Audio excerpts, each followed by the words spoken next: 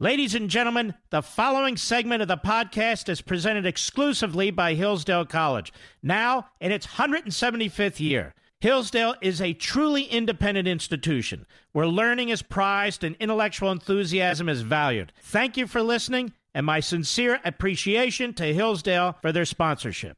He's here. He's here. Now, broadcasting from the underground command post, deep in the bowels of a hidden bunker, somewhere under the brick and steel of a nondescript building, we've once again made contact with our leader, Mark Levin.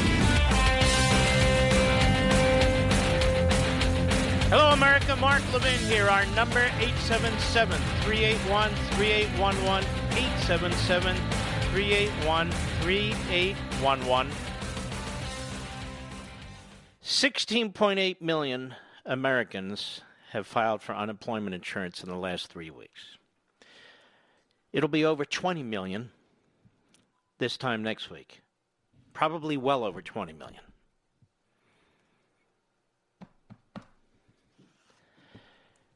We are a country that is being controlled by medical technocrats now, who've been wrong so often over the last 2 months or so, I can't even keep track, and I'm trying to. Who went from telling us this would be a bad flu to 1.5 to 2.1 million would die if we didn't mitigate, which of course we would, to 100,000 to 240,000 would die, to 82,000 would die, to Fauci saying this morning it'll be 60,000, give or take. And the amazing thing about this is they credit themselves, and of course the American people, but really their own statements for saving so many people.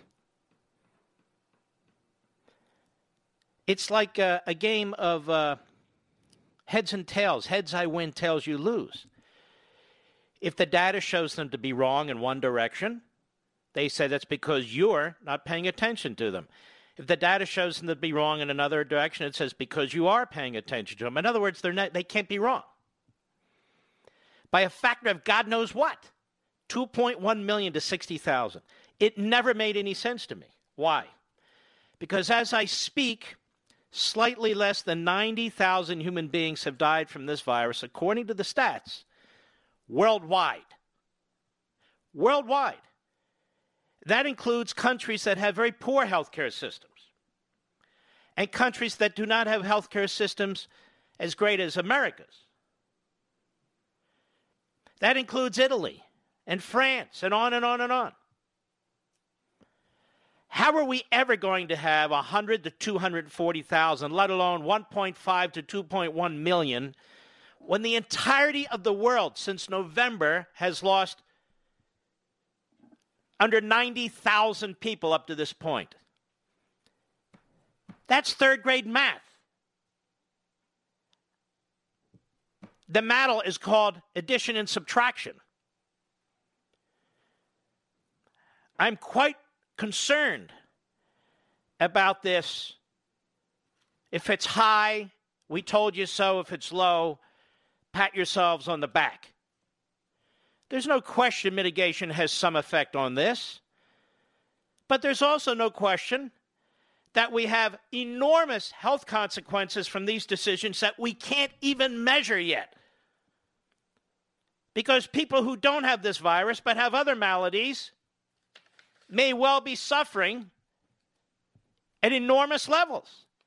Because these same public health officials aren't monitoring any of that. They're not monitoring any of that.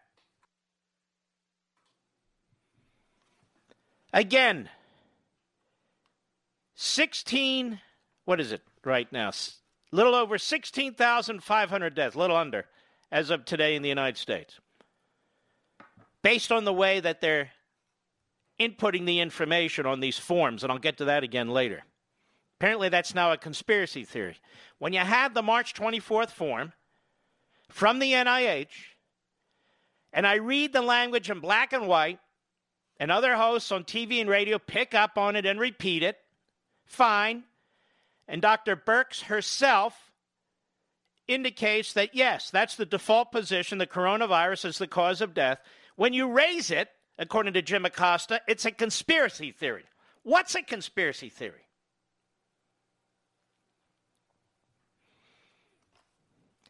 These two doctors, and I don't say this to degrade them in any way, are way too powerful. I don't care how smart they are. They're way too powerful. Over 16,000 deaths. And now we have over close to 17 million people unemployed in 3 weeks. Soon to be over 20 million. That's over 10% of the workforce. I haven't seen yet the list of bankruptcies and shuttered businesses as a result of all this. And they don't even question themselves on whether they were right about the advice they've been giving. I'm not talking about mitigation, but mitigation of this sort, where states are encouraged to shut down virtually everywhere and everything. And you actually had television news hosts pressing Republicans who were their guests. Why don't you have a national shutdown? National shutdown. Well, I don't know. You like to eat? That's one reason you wouldn't.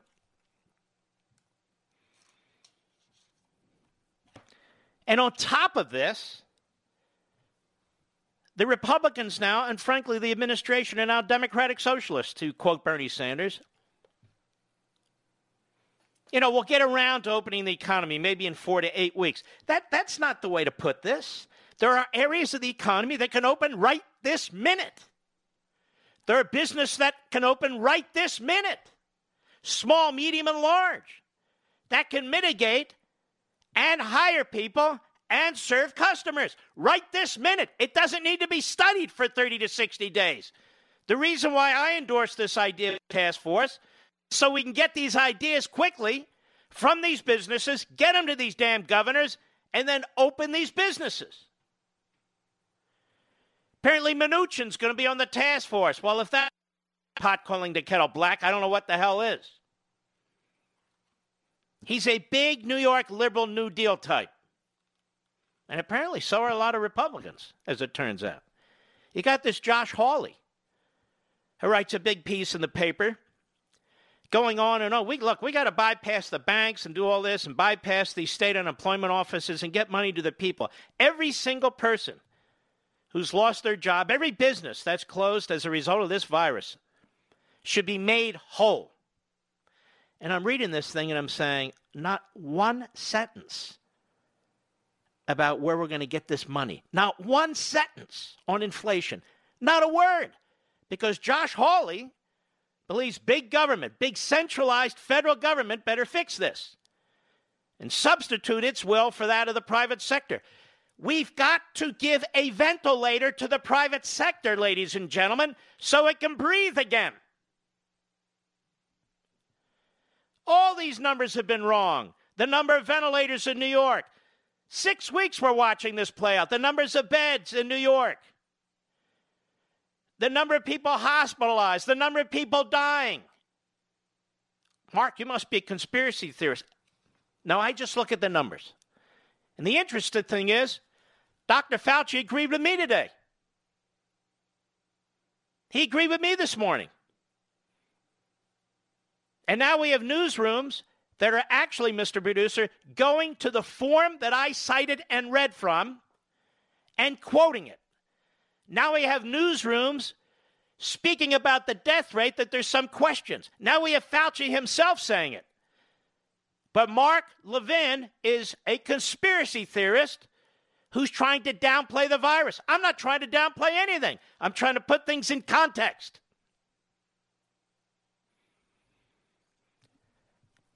I don't know of a single Republican who has publicly spoken out against this spending on Capitol Hill. If they have, they're whispering. They're whispering. I don't know one who has spoken out about these models that have been contradictory. Not one. I don't know one on Capitol Hill that's talked about the change now in the relationship between our government and the individual. I don't know one who's talking with the passion that you hear behind this microphone day in and day out, that these governors need to open more and more businesses in their states. There's no reason for this.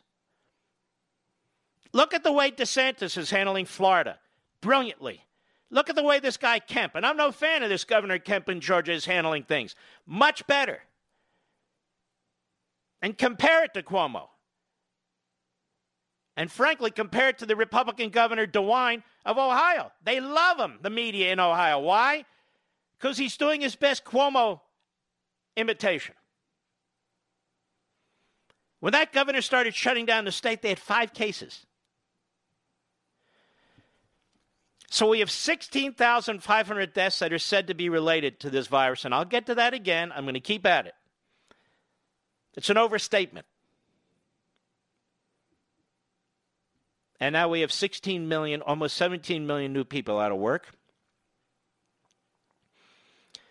The GDP, according to some estimates, is going to decline by 1/3. These are numbers we haven't seen since the Great Depression. Many of you who are working, going to the grocery store, you're not feeling a whole lot of this yet. You will. It takes time for these things to resonate throughout an economy, just as it takes time for inflation to resonate throughout an economy. It doesn't happen overnight, but it happens. It happens. I want you to listen to a gentleman many of you are familiar with, the late, great Dr. Milton Friedman. One of the greatest minds, not just economic minds, one of the greatest minds of the last century. And I would ask Senator Hawley,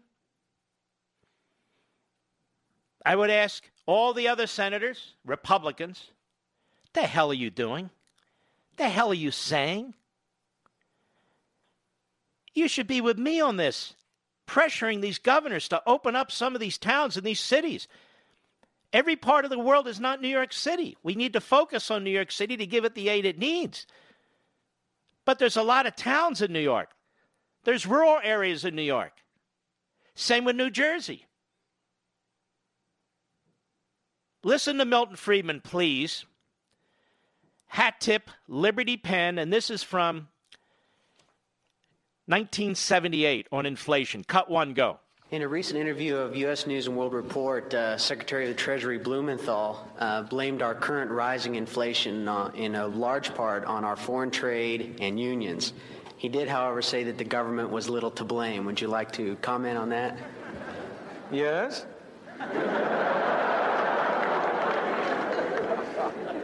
Unfortunately, it is one of the defects of our political system that we always put a Secretary of the Treasury and other high government officials into a position in which, when they make public statements, they are almost driven. Well, what's the word I want to use? I want to use a polite word, equivocate. Secretary Blumenthal knows as well as you and I do that inflation does not come from trade unions. That doesn't mean that trade unions aren't grasping. Of course they are. But they don't produce inflation for one simple reason. They do not own a printing press on which you can turn out green pieces of paper. The only such printing press is in Washington. I say printing press, of course, in the modern age we do it in a more sophisticated way. We use bookkeepers and accountants and computers. But it comes down to the same thing. Inflation is made in Washington because only Washington can create money. And any other attribution to other groups of inflation is wrong. Consumers don't produce it. Producers don't produce it. The trade unions don't produce it. Foreign sheiks don't produce it. Oil imports don't produce it. What produces it is too much government spending and too much government creation of money and nothing else. Yes, sir.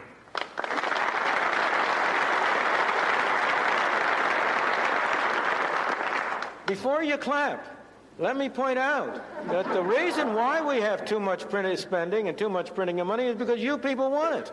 You and I. We're citizens. We run this country. If Congress has been voting higher and higher spending, why? Because it has been politically profitable for them to do it. If they have been voting higher spending and not voting the higher taxes to pay for it, why? Because it's been politically profitable to do it. We would all like to get something for nothing. And so the political process has been leading to Congress increasing spending, not increasing taxes, and financing the difference by the hidden tax of inflation. I think we are unwise. But let's not blame the others. The problem, you know, in that famous statement of the cartoonist, we have met the enemy and they is us. Now, true words have never been spoken. This virus will not destroy America. Our reaction can destroy America. This virus will not destroy America. Our reaction can destroy America. I'll be right back. Mark Levin.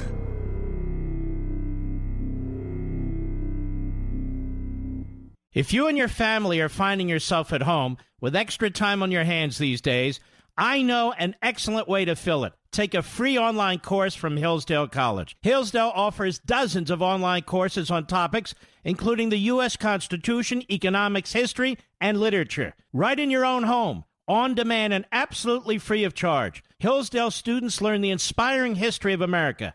Now you can too, with Hillsdale's newest free online course, The Great American Story, A Land of Hope. Learning and teaching our children about America's past is essential for preserving liberty in the future. Register right now to take this free online course, The Great American Story. It's a production masterpiece, and it paints a picture of America as a land of hope founded on high principles. This course and dozens of others on a variety of topics are available to you and your family for free right now. Go to levinforhillsdale.com, Levin for Hillsdale.com.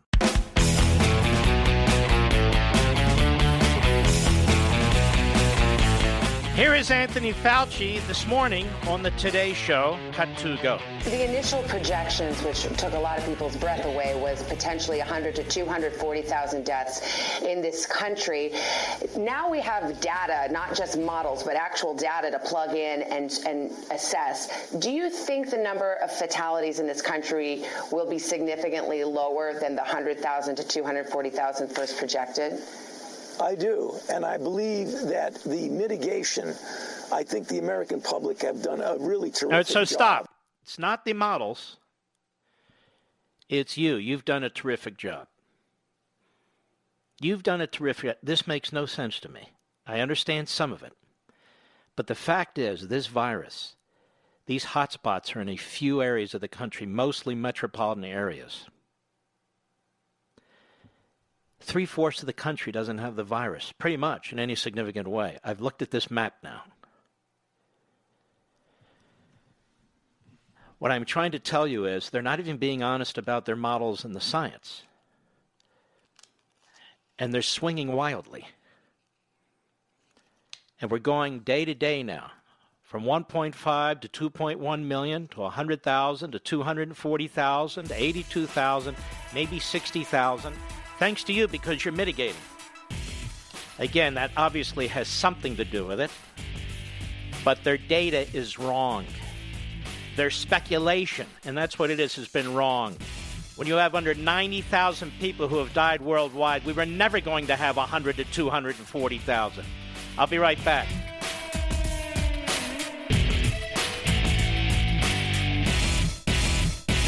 If you and your family are finding yourself at home with extra time on your hands these days, I know an excellent way to fill it. Take a free online course from Hillsdale College. Hillsdale offers dozens of online courses on topics including the U.S. Constitution, economics, history, and literature. Right in your own home, on demand, and absolutely free of charge. Hillsdale students learn the inspiring history of America. Now you can too, with Hillsdale's newest free online course, The Great American Story, A Land of Hope. Learning and teaching our children about America's past is essential for preserving liberty in the future. Register right now to take this free online course, The Great American Story. It's a production masterpiece, and it paints a picture of America as a land of hope founded on high principles. This course and dozens of others on a variety of topics are available to you and your family for free right now. Go to levinforhillsdale.com, Levin for Hillsdale.com.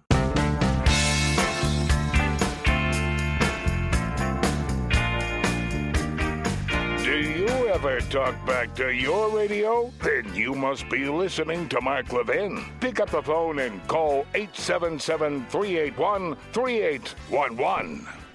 I'm going to be on Hannity TV tonight. I don't know what time. They haven't told us. I guess around 9:30 p.m. Eastern Time, 6:30 p.m. Pacific. I don't know why he wants me on, other than he gets ratings when I'm on, but I don't know why. You know, I'm like the one person out here. Well, there's a handful of us. A handful of us who thinks that as bad as this virus is, that in fact the cure is worse than the virus.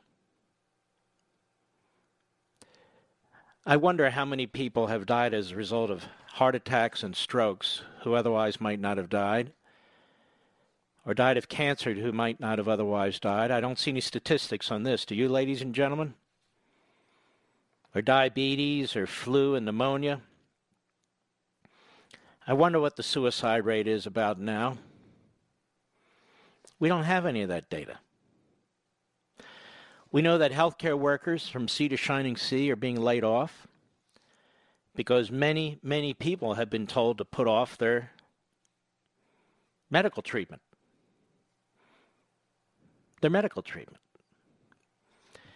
Not every doctor, not every nurse, and not every hospital wing is focused on a virus.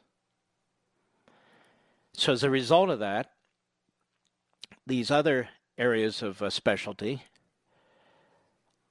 are shuttering or slashing. And we get no information on that. We've got no information on that.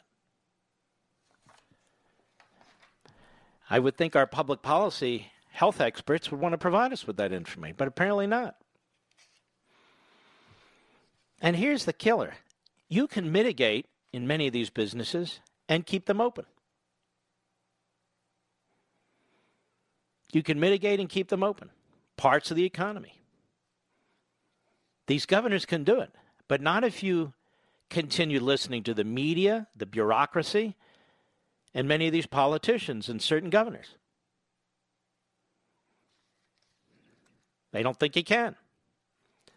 And again, when it comes to these modelers and the data and Dr. Birx and Dr. Fauci, if the numbers are up, I told you so. If the numbers are down, I told you so.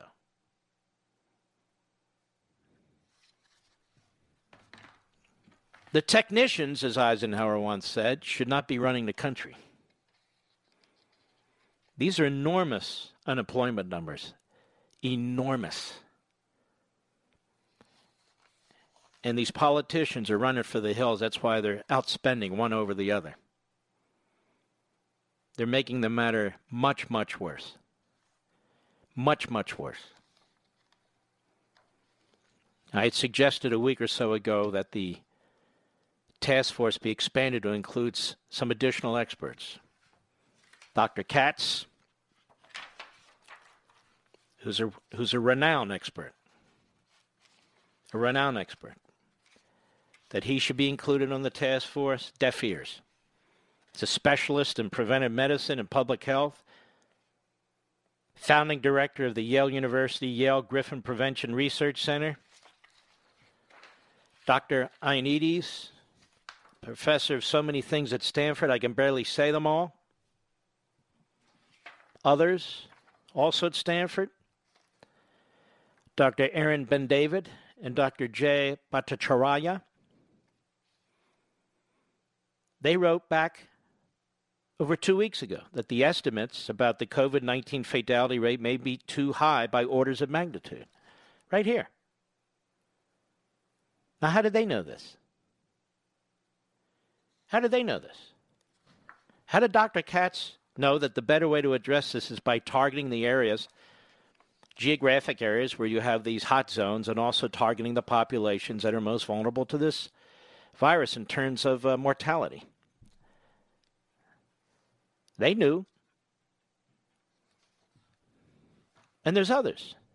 They're not alone. We are killing this economy. Killing it. Now, here's another point I wanted to raise with you, all you Trump supporters, and I am one. The next shoe to drop, the first shoe is Trump didn't react soon enough, he's incompetent, blah, blah, blah. And, of course, we know what a lie that is. The next shoe to drop is they're going to tie this economic downfall around his neck. They're going to politically hang him with it if they can. That's what they're going to try and do. If only they had spent more money like Pelosi wanted to. If only they had spent more money faster like Schumer wanted to. If only had used the National Defense Act and nationalized this industry and that industry. If only, if only, if only. And he'll be on defense the entire time. So all this spending politically will be for naught. And economically it'll be a disaster. Not tomorrow, not the next day, not next year, but down the road it'll be a disaster. Why do you think I get behind this microphone? Do you think I'm enjoying this? I'm getting behind this microphone hoping somebody in some position in the administration is paying attention. You and I, we get to provide advice too. You and I, we get to help direct where the country should go. This isn't an effort to sabotage the president. It's an effort to deal with people who are sabotaging the president. Wittingly and unwittingly. Directly and indirectly. It's difficult to keep going through this and going through this and going through this. But let's listen to what else Anthony Fauci had to say. He said it yesterday. He said it this morning, that those of you and those of us who've talked about these fatality rates being way too high and way off, whether it's these Stanford professors who wrote in the Wall Street Journal, whether it's a Yale professor who wrote in the New York Times, whether it's me looking at the data and looking at these various pieces of scholarship, we're now conspiracy theorists. It was Fauci who said this was nothing more than a bad flu. It was Fauci who then embraced 1.5 to 2.1 million potential deaths. It is Fauci who brought up the 100,000 to 240,000 figure. It is Fauci who brought up the 82,000 figure. It is Fauci who now talks about 60,000. Not me. He's the expert. And the world is hanging on every syllable that he has to say, not mine, not my syllables. And same with Dr. Birx, who was brought in as the expert modeler. I'm not modeling anything. I'm looking at what they're modeling or what they're concluding from their models. And so are other scholars. Scholars who do models all the time. And said they're way too high. Or said this cure is way too broad. And they're right. It turns out they've been proven to be right. And the media will continue to attack anyone who questions any of this, because the media objective here is to destroy the president and to exploit the economic disaster that's taking place here to help Biden, to help Pelosi, and help Schumer. Keep the House, take the Senate, and take the presidency. That's what they're all about. I'm about the opposite. But if I can't stop this administration from supporting trillions of more dollars, printing press money, and if I can't stop the Republicans from doing this, then they're going to commit their own suicide. And even if they eke by and win an election, they're going to commit our economic suicide. Because these answers are worse than the disease. And this is why, even when the president talks about this chloroquine, he comes under attack. Even if it works, he comes under attack. Because if it works, and it works in the vast majority of cases along with other therapies, then you have this thing not licked, but under control, right? Now here's Fauci today,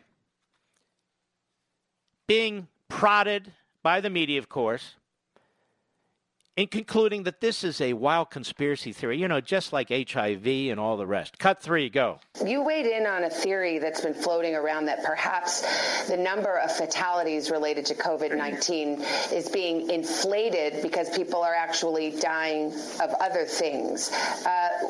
What's your read on that theory? Can you please stop? What's your read on that theory?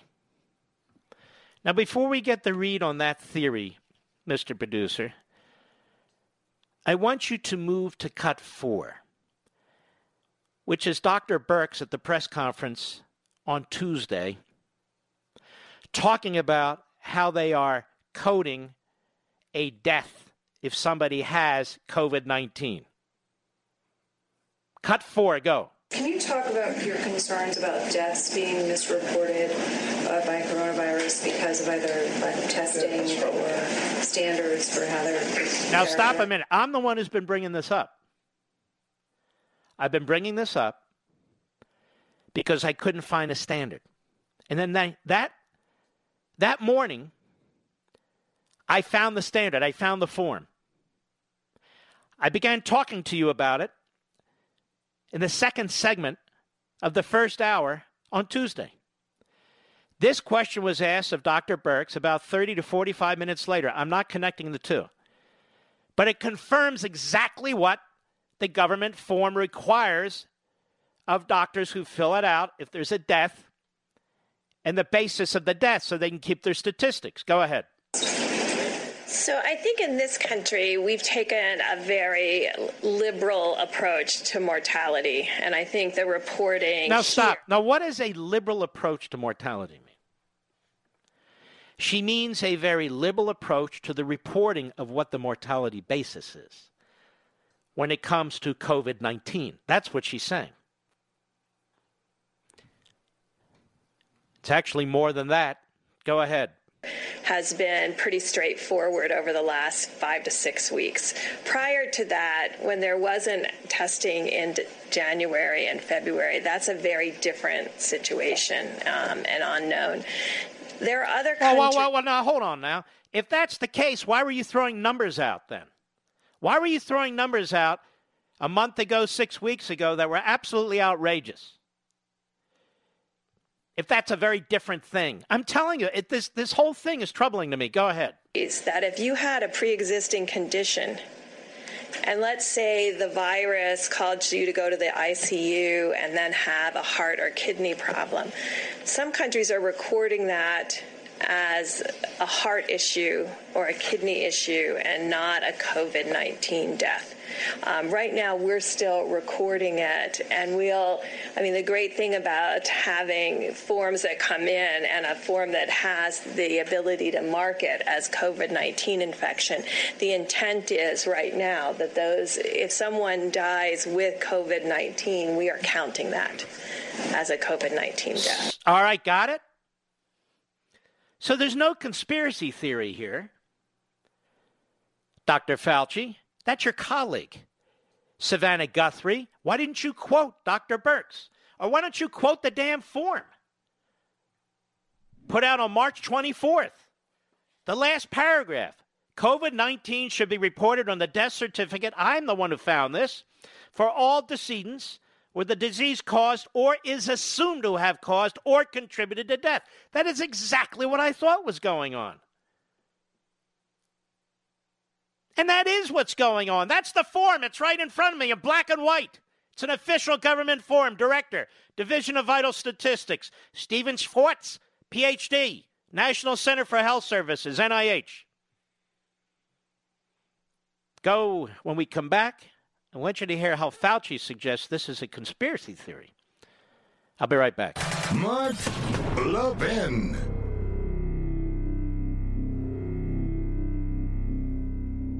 If you and your family are finding yourself at home with extra time on your hands these days, I know an excellent way to fill it. Take a free online course from Hillsdale College. Hillsdale offers dozens of online courses on topics including the U.S. Constitution, economics, history, and literature. Right in your own home, on demand, and absolutely free of charge. Hillsdale students learn the inspiring history of America. Now you can too with Hillsdale's newest free online course, The Great American Story, A Land of Hope. Learning and teaching our children about America's past is essential for preserving liberty in the future. Register right now to take this free online course, The Great American Story. It's a production masterpiece, and it paints a picture of America as a land of hope founded on high principles. This course and dozens of others on a variety of topics are available to you and your family for free right now. Go to levinforhillsdale.com, Levin for Hillsdale.com.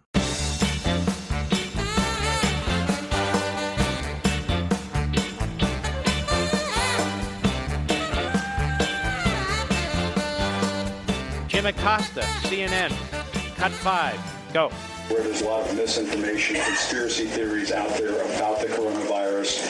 There are some commentators who are suggesting that the number of dead are being inflated because they're saying that people who are dying with other issues are being listed as COVID-19 deaths.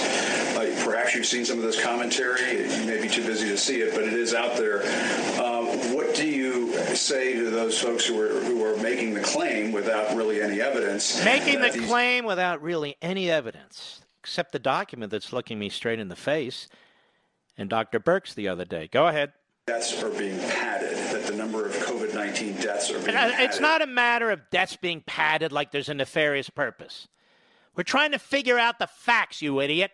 Go ahead. For example, somebody who might die from a number of factors but had coronavirus are being listed as coronavirus deaths. And because of that, the number is being inflated.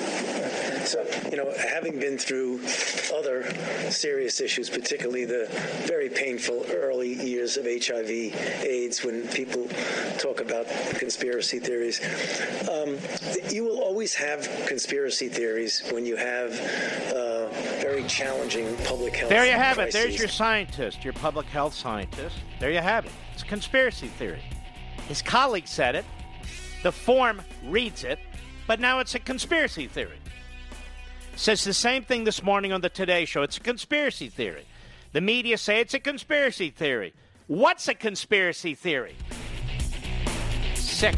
I'll be right back.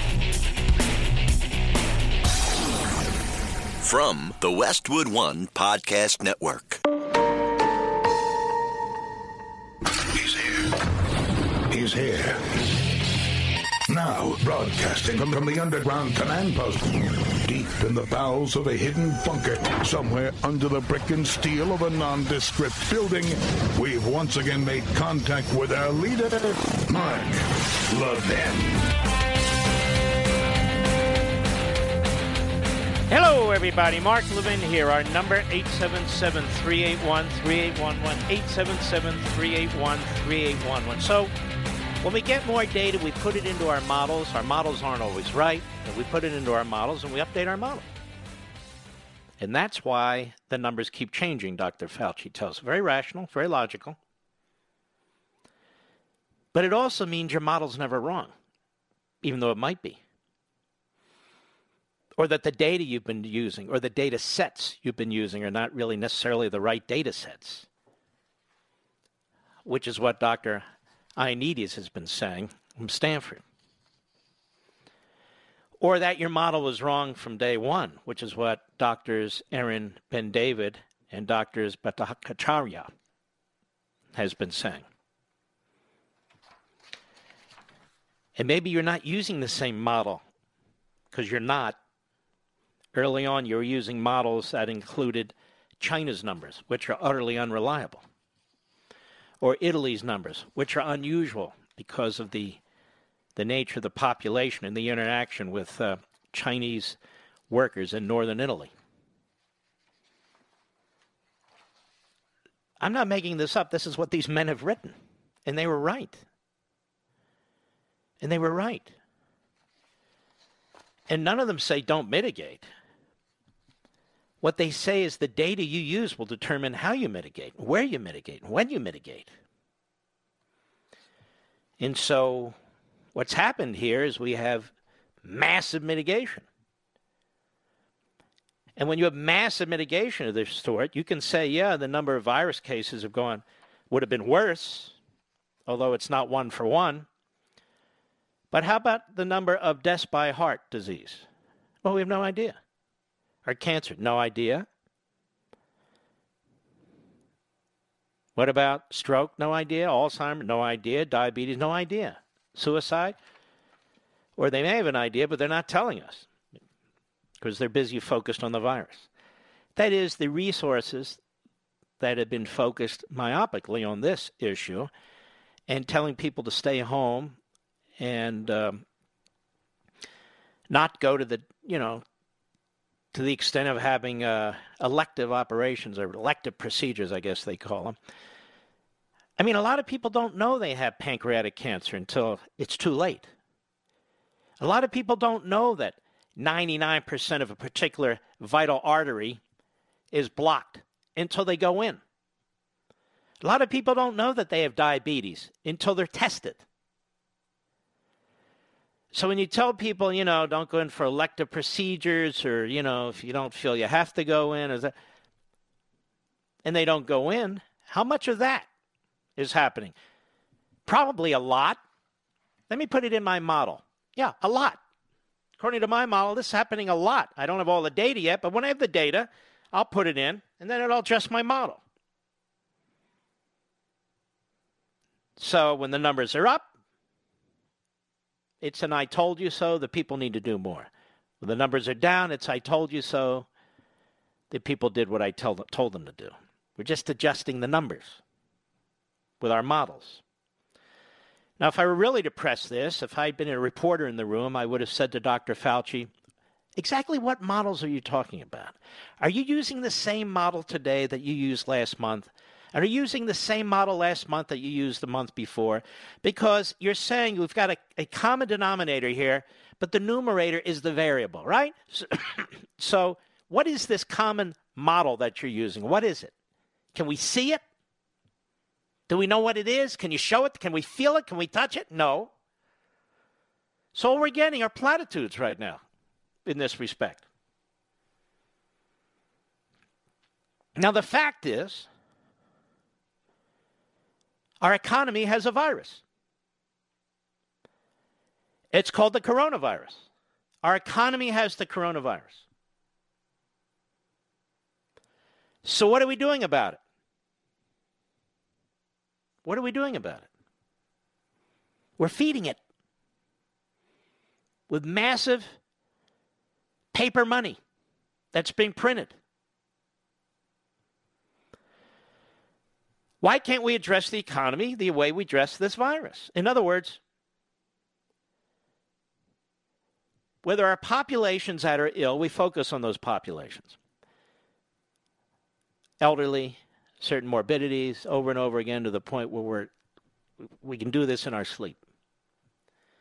Okay. And so in those areas, these hot areas, as they call them, we'll go to the other areas and look at the businesses there. Can we open them? No, you can't open them. Why?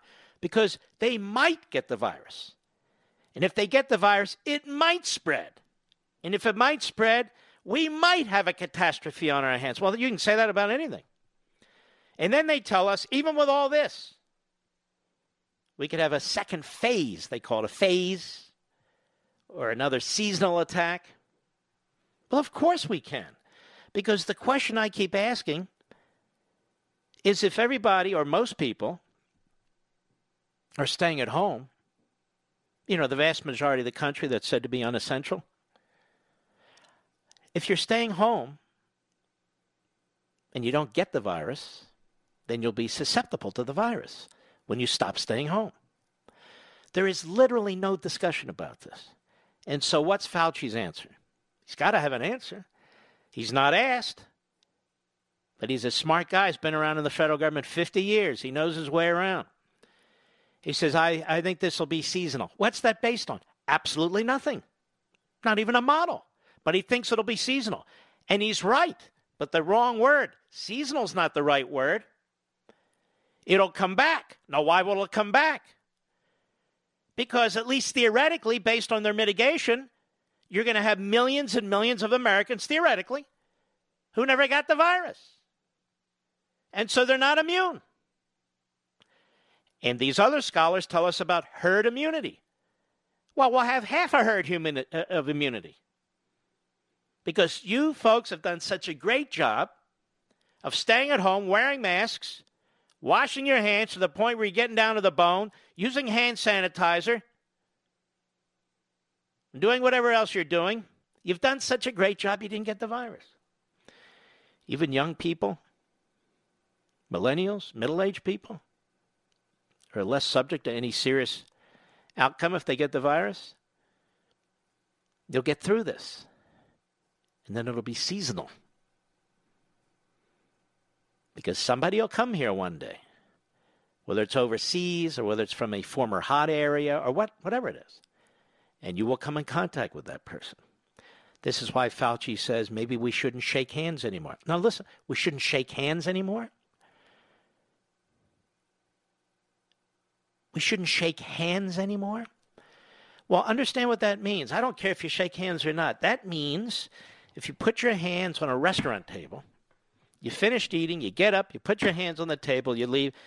3 minutes later, even though they wipe down the table, they're not going to wipe down every piece and part of the table, maybe not wipe it down well enough. Somebody sits down, they put their hands right on there, or you're in an airplane and the tray's down, and somebody puts their hands on the tray, or they sneeze into the back of the chair, and there you are, you put your hands there, and you come in contact with it again. That means you're going to get the virus if you didn't have the virus. So you may be susceptible to the virus. It's very aggressive. So if he's saying you probably shouldn't shake hands, I just want you to listen to what I'm saying. This is very important. That means you probably can't do anything. The point of not shaking hands is so you don't come in physical contact, not with the other hand, with the potential virus, right, Mr. Producer?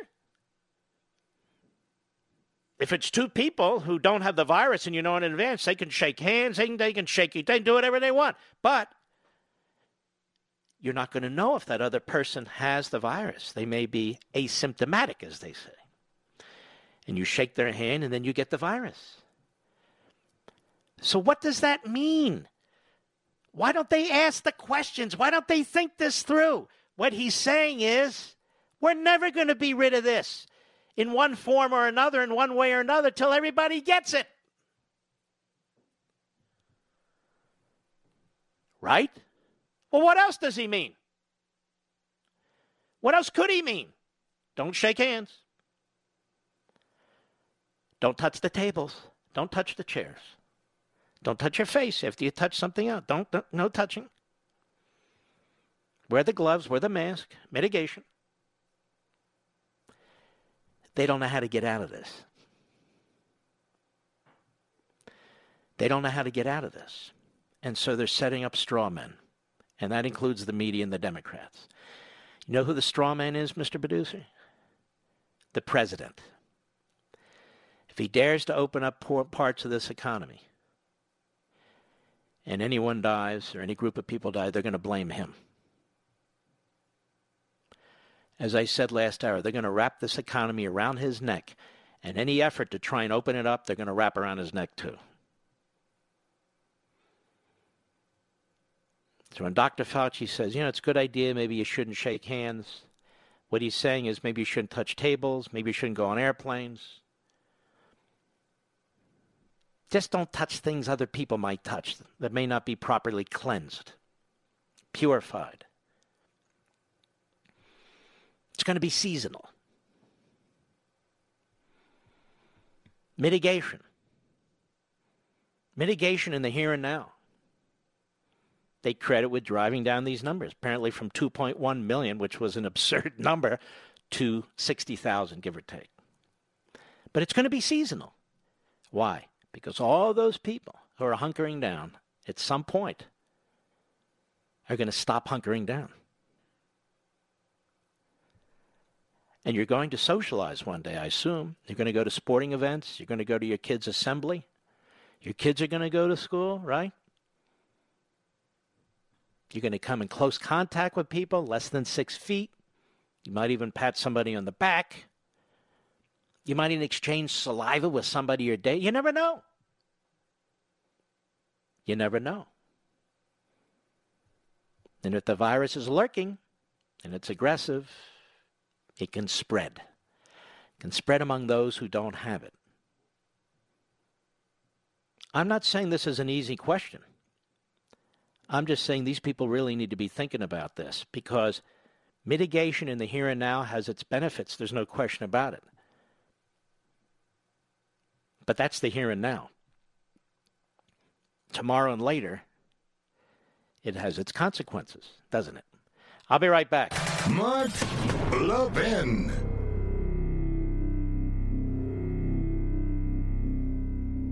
In today's digital age, where cyber threats loom larger than ever, safeguarding your personal information is paramount. So why is Congress considering a law that could put your credit card data at greater risk of being hacked and exposed to foreign networks? This Durbin-Marshall credit card bill could jeopardize your financial data, make it more susceptible to cyber intrusions. It's a controversial bill that proposes a shift in billions of dollars worth of consumer transactions to payment networks that lack the robust security measures consumers rely on. Who could possibly want that? Well, the answer? Woke corporate megastores seeking to inflate their multi-billion-dollar profit margins. The Durbin-Marshall credit card bill will undermine our safe and convenient payment systems and endanger your data security. It's time to take a stand. Visit electronicpaymentscoalition.org. Make your voice heard. Tell your senators to oppose the radical Durbin-Marshall credit card bill, paid for by the Electronic Payments Coalition.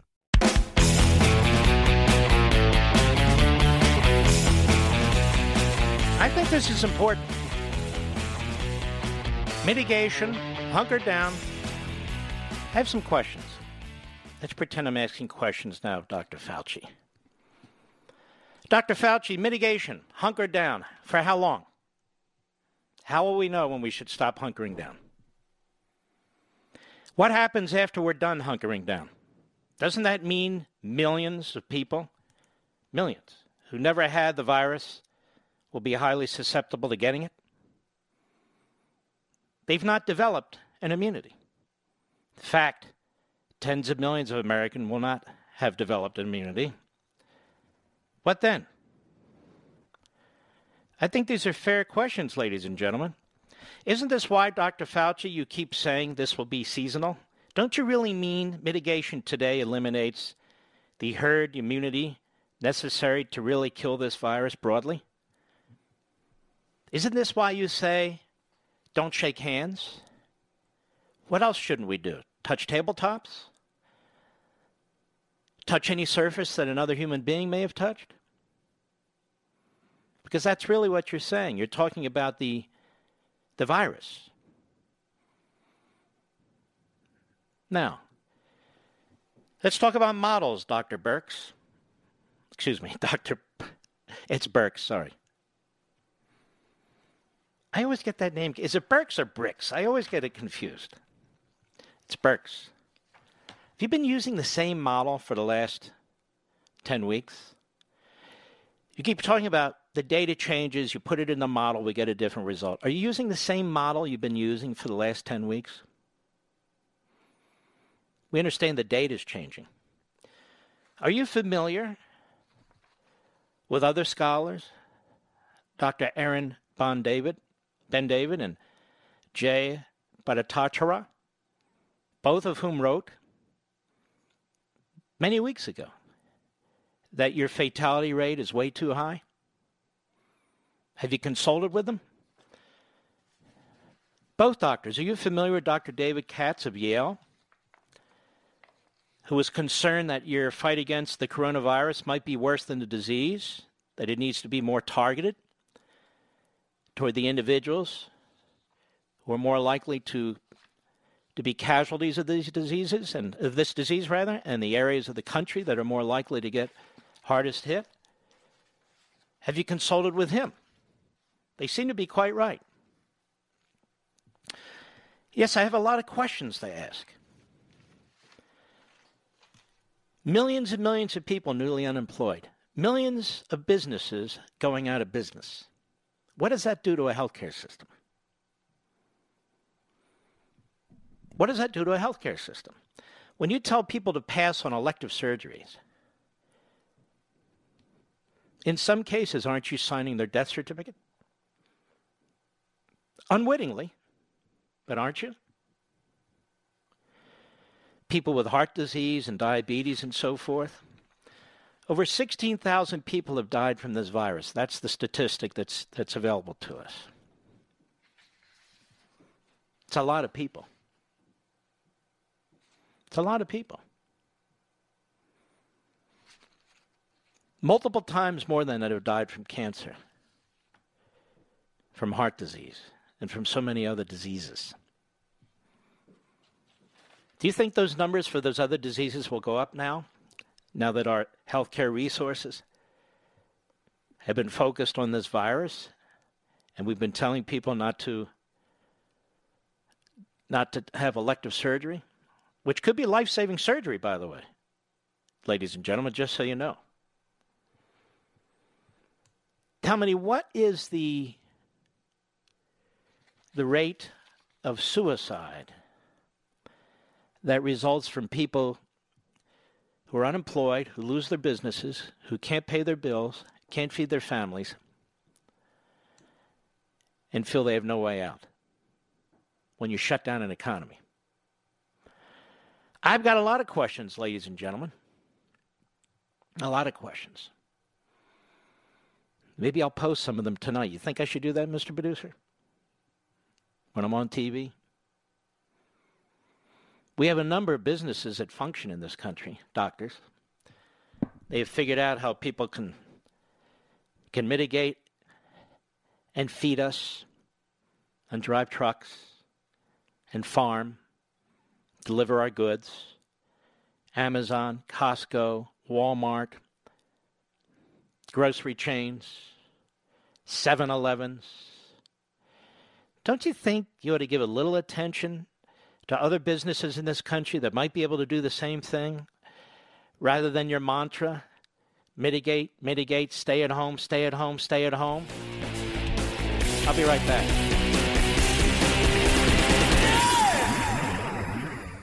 Here in America, work is in trouble. We've offshored our manufacturing, sent away good jobs, and lost so much ability to make things. American Giant is a company that's pushing back against this tide. They make high-quality clothing, sweatshirts, jeans, dresses, jackets, and so much more, right here in the USA. Visit American-Giant.com and get 20% off your first order when you use code STAPLE20 at checkout. That's 20% off your first order at American-Giant.com, promo code STAPLE20.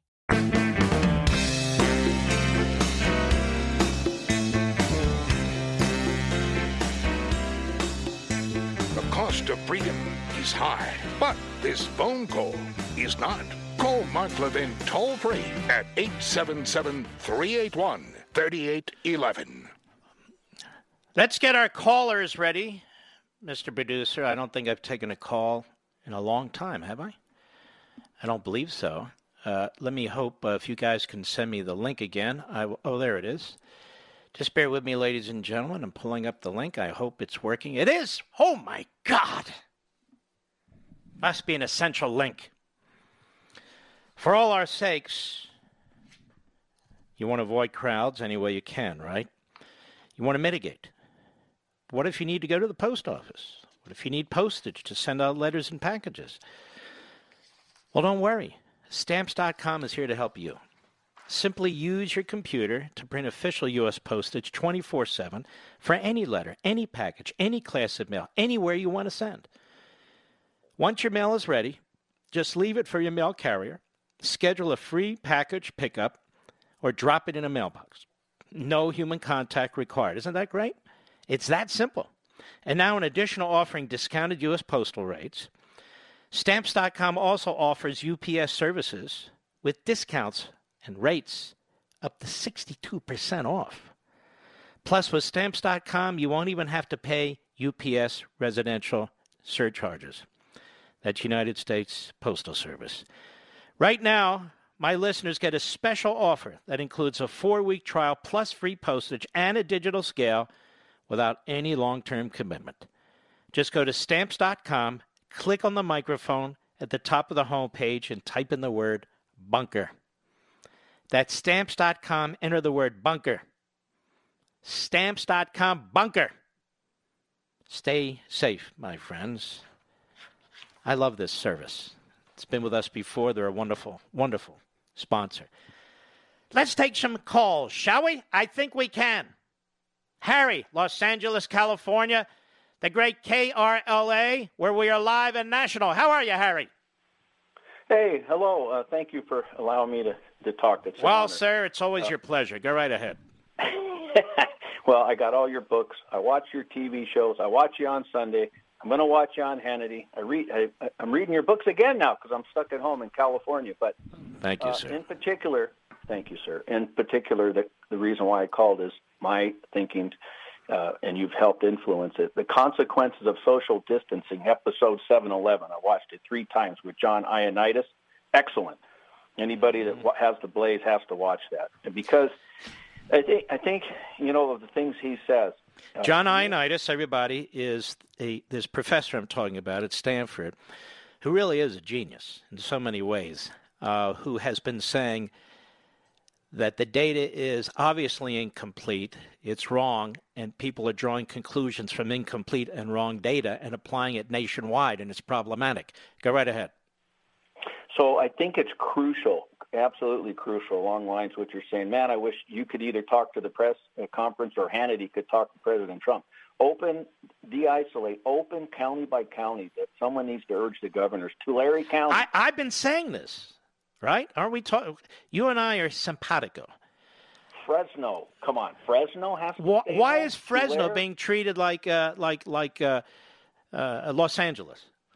I feel like this is the plot to a Twilight Zone episode.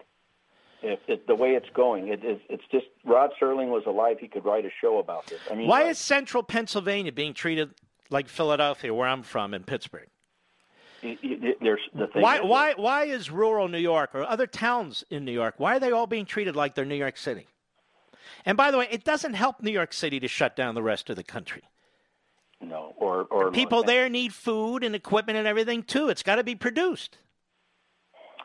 Federalism is not being really properly understood, as you and others so well explain.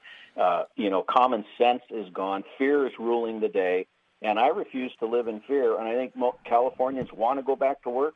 All my friends and relatives are pacing around the backyard waiting to go back to work. They can't understand. You have to have something, and I think the urge or I don't know, maybe can you incentivize counties to open up, or can the president incentivize? Well, this is what the president can't order it, and this is going to be one of the things they're going to have to tackle.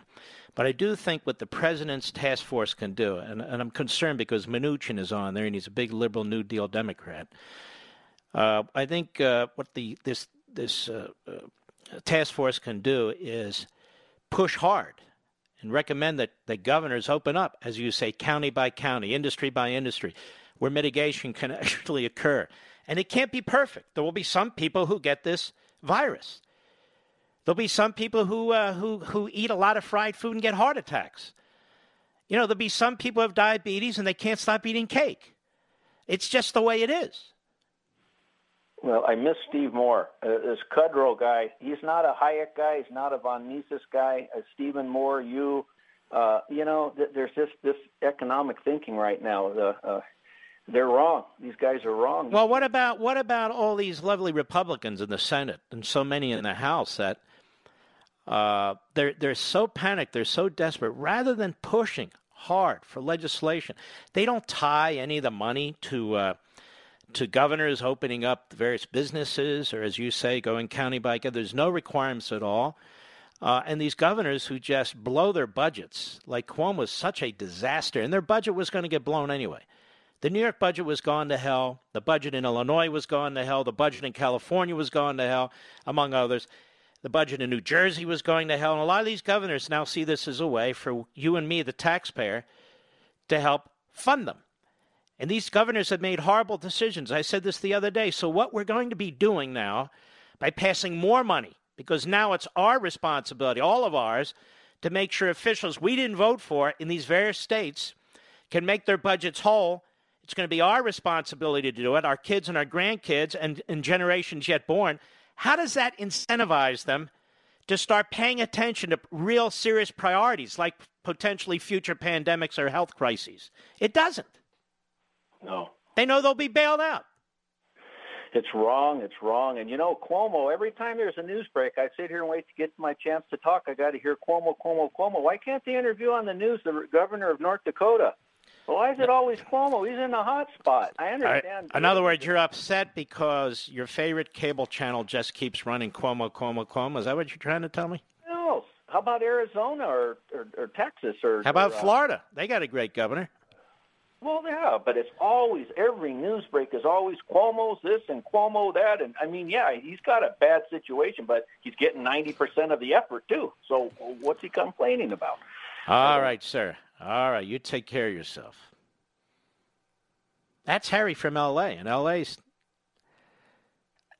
not taking the whack that New York's taking, quite frankly. L.A.'s not taking the whack that New York's taking. Lou! Ocala, Florida, the great WSKY. Go. Hey, Mark, Lou in Florida. Listen. Yes, ma'am. You've been nailing it about these doctors. You really have. And I'm not attacking them. I'm just trying to discuss this. No, I know you're discussing it, and I know you're not trying to attack anything, but you see the bigger picture, which is the entire Washington group is just trying to centralize government. That's what. Why is everybody now a democratic socialist, as they say? All the Republicans, they're moving left. Why don't they embrace the principles that work and say, whoa, wait a minute. Let us allow these small businesses, medium, large businesses, to figure out if they can take the presidential guidelines and mitigate. Because many of them are already mitigating. And I'm in an agricultural area. I'm in Florida, and the thing is that everybody in ag is back to work because it's quote essential services, but nobody can eat anywhere or do anything. There's a lot of the small businesses are closed. And here's the thing. I wanted to ask you if this is a good suggestion. Since the president can't order everyone back to work, you said constitutionally that's not feasible.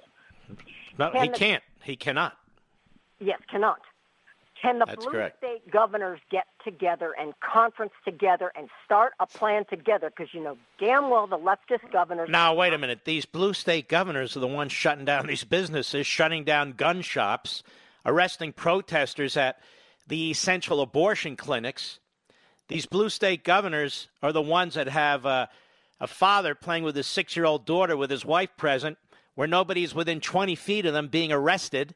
These blue state governors, in my humble opinion, in many respects, are the problem. No, I didn't. I had the wrong color. I meant to say red. Please forgive me. I meant to say the Republican governors. Can they get together? Of course, but then you have guys like DeWine in Ohio. They got 5 or 10 cases, and he shut that whole state down. Yeah. Well, they're getting... You've got guys like Larry Hogan in Maryland, who makes Cuomo look like a conservative. Look at DeSantis. He held out for a long time. DeSantis was great, and I still think he is.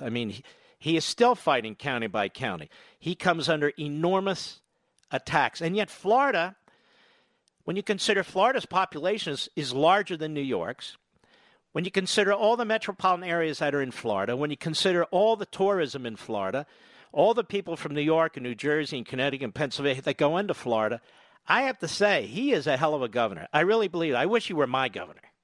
I tell you what, he's fantastic, and I just wish he could have influence on other governors that might think alike to get a group together. Well, Abbott in Texas has been doing very well. I'm shocked to say Kemp in Georgia has been hanging in there. There's a few of them who are trying to do as we discuss here. They're being attacked by the media. They're being attacked by the other party because whatever the Democrats want. Have you noticed the Democrat talking point becomes the question of the press and the hosts on Sunday and at the White House press corps? They just regurgitate what the Democrats say. Absolutely. And the thing is, too, it's a setup for Trump.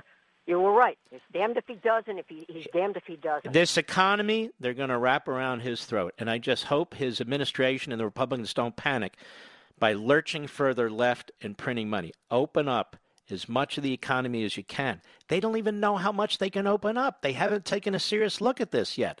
Same with these governors. Open it up. There are many businesses in this country that can, quote unquote, mitigate and do business. In other words, they can walk and chew gum at the same time. Lou, thank you, my friend, and God bless you. And I'll be right back. Mark Levin.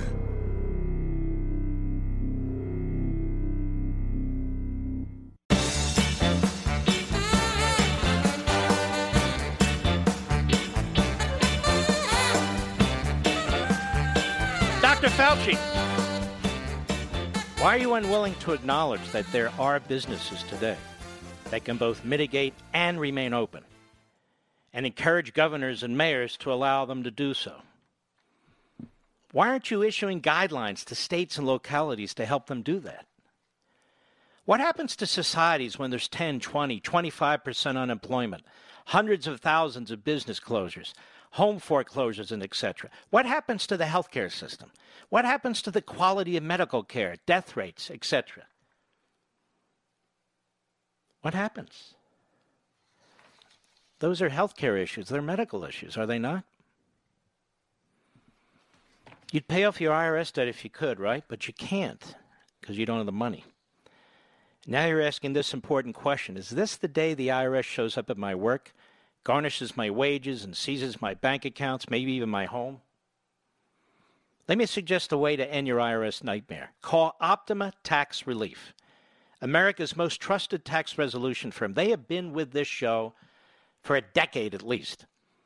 And the reason? They're experts in the Fresh Start Initiative, a powerful IRS program that could save you thousands if you qualify. In fact, Optima has resolved over $1 billion of tax debt just for people like you. Get the peace of mind that comes when you have Optima on your side, standing between you and the IRS, fighting to help stop aggressive collection actions and helping to protect your assets. Don't wait. Put your IRS worries to rest. Call 800-499-6300, 800-499-6300, 800-499-6300. Some restrictions apply. For complete details, please use OptimaTaxRelief.com. But I'd give them a call right now, 800-499-6300. Let's take some more calls, shall we? Yes, we can. Philadelphia, Pennsylvania, home of me. Dan, the great WPHT, go. Yes. Hello, Mark. How are you? I'm good, Dan. How are you? I bless you, bud.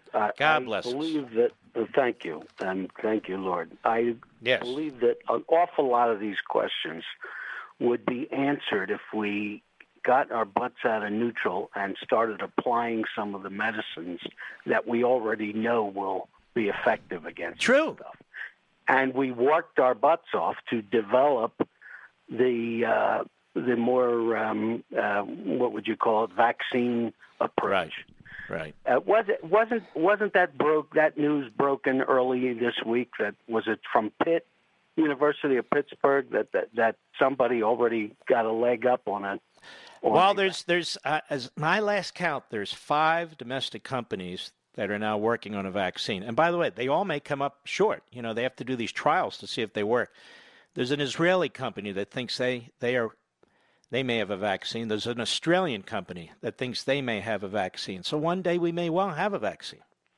But also, meanwhile, if we could apply the HCQ, it would solve a lot of the problems that you're asking about. Like I'm all for it. I really am. I don't understand this campaign in the media and by some of these doctors against it. If some of these doctors don't want to prescribe it to patients who are on death's doorstep, that's up to them. But there are other patients that may want it whose doctors want to prescribe it, and they should. But whole thing in general is kept somewhat secretive. No, I don't think so. The whole country, it's probably the most well-known drug in the world right now. Well, that may be thanks to the president. But there are governors withholding it, for instance. The governor of Nevada, the governor of New York, at least up till a little while ago, maybe still, he said that only doctors in hospitals can prescribe it. I mean, what kind of a cockamamie thing is that? Although I think he's going to lift that. I'm not sure.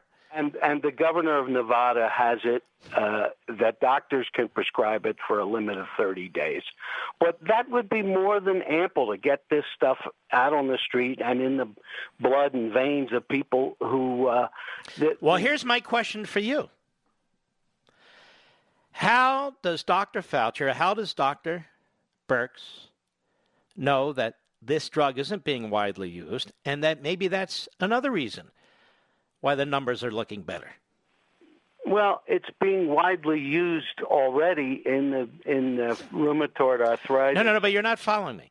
The people who have the coronavirus, we don't know how many people who have the coronavirus. I mean, we could. I'm sure they could go back and check how many people who have the coronavirus are taking this drug and how many are benefiting from it, because maybe that's helping bring their numbers down. Well, right, except that for most of the times you hear that someone is using it, it's applied in the later stages. We had a doctor on the radio. I know, but I'm saying that may be helping keep the death rate low. But the idea is the greater benefit occurs from earlier. I know, but I'm saying maybe it's helping bring the death rate down. I'm not disagreeing with you. I'm making a different point. We don't know how many people who may have been on death's doorstep survived as a result of this drug. I'm not disagreeing with you that it can be used as a prophylactic. I didn't say a word about that. I am not opposed to doctors and patients making these decisions together. I support it. I agree with you. But I'm also making the point that I would like to know from Drs. Birx and Dr. Fauci how many people who might have died did not die as a result of using this drug. Don't you think that's a good question? Absolutely. Let's articulate all that unknown fog. All right, brother. God bless you. How much time did you say, Rich? Jason? 30 seconds. Not enough time. We have another full hour to go. I'm going to keep pulling together my questions. I'm going to keep developing my questions that real journalists should have on their little notepads and be prepared to ask because they matter to the American people. I shall return.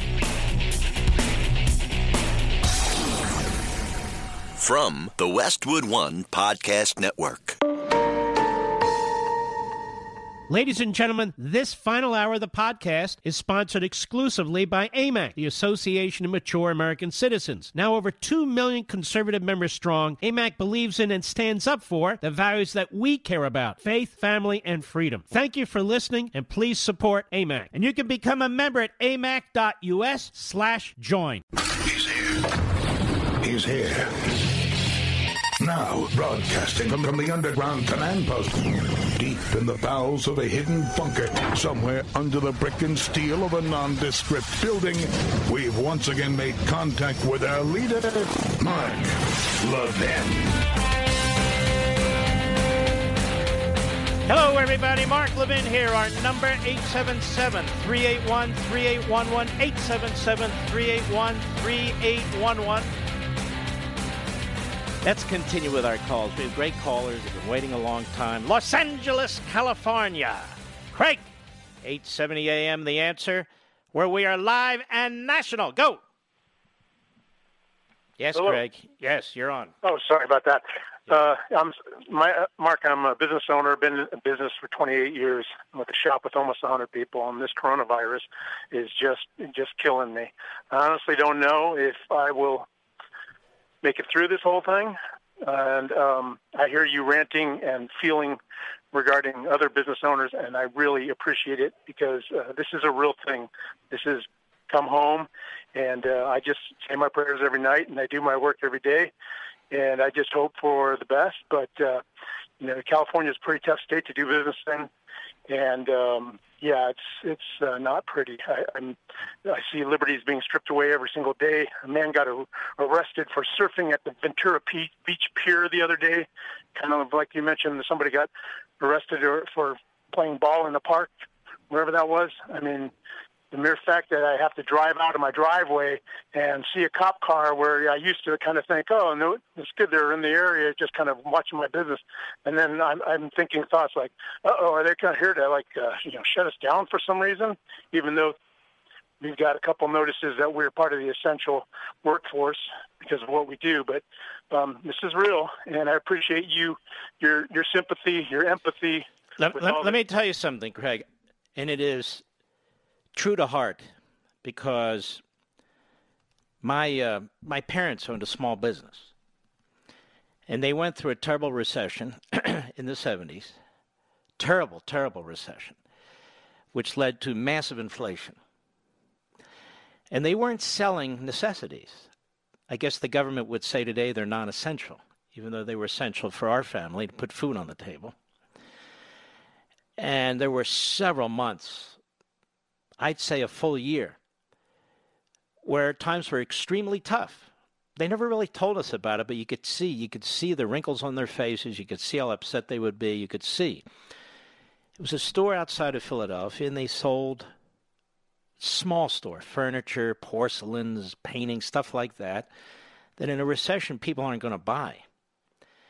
And the property taxes came in, and the utilities came in, and many of the programs that exist today didn't exist then. Not that my parents participated in any of them. They would never have. They would never have expected and never asked for a loan from the government, 0% or anything of the sort. And they struggled like hell. And I saw the toll it took on them. And so I know damn well what you're going through. And I talked about my own experience, 13 months unemployed, and what it's like. And I wasn't pressuring Washington, D.C. to come up with some kind of loan package or direct payment to me. And I wasn't earning anything close to what I'm earning today. And so I really do sympathize with what's going on. And so when I see people get in front of microphones, certainly not the president, I'm talking about others, they talk about mitigation, and they talk about it as if it's in a vacuum, as if there's no alternative for small, medium, and large businesses to mitigate and stay open.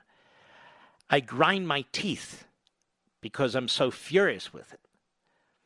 So I don't know what to tell you other than hang in there. And I'm very concerned that what the Republicans and Democrats are doing in Washington, D.C., maybe not in the short term, but in the mid and the long term, is going to make this even much, much, much worse. Well, I just want to say thank you. I know it's in God's hands, and, worst case, I do the worst thing that I have to do and start over, and God will be there. But I really appreciate you still being connected to people who, got out of high school, opened a business, made millions of dollars, just working with a family of people, and then maybe that has to go away. I mean, one of the primary reasons I didn't sell the business is because I've been working with these people since they started. 28 years. They're a family. And I'm pushed, California raises the $15 minimum wage that's tied to the union base rate. I mean, they're getting more taxes. They're doing all sorts of things that everybody doesn't realize why they're doing them. So it's a win-win for them. They get more taxes. They get more employee taxes. The union's wages go up, but I'm holding the basket. I get wage compression, and anyways, that's enough. Well, a lot of these loans that they're offering to guys like you are really nothing more than pass-throughs, and you'll get the loan as long as you continue to employ people. But that doesn't mean you're going to make a profit. Right. You're not an employment agency. You're in business to try and make a profit and thereby employ people in order to make even a bigger profit. But there's such a misunderstanding of how this is supposed to work in Washington out to Main Street. People are not going to take loans, or they're not going to succeed for long. They're going to go under in a few months.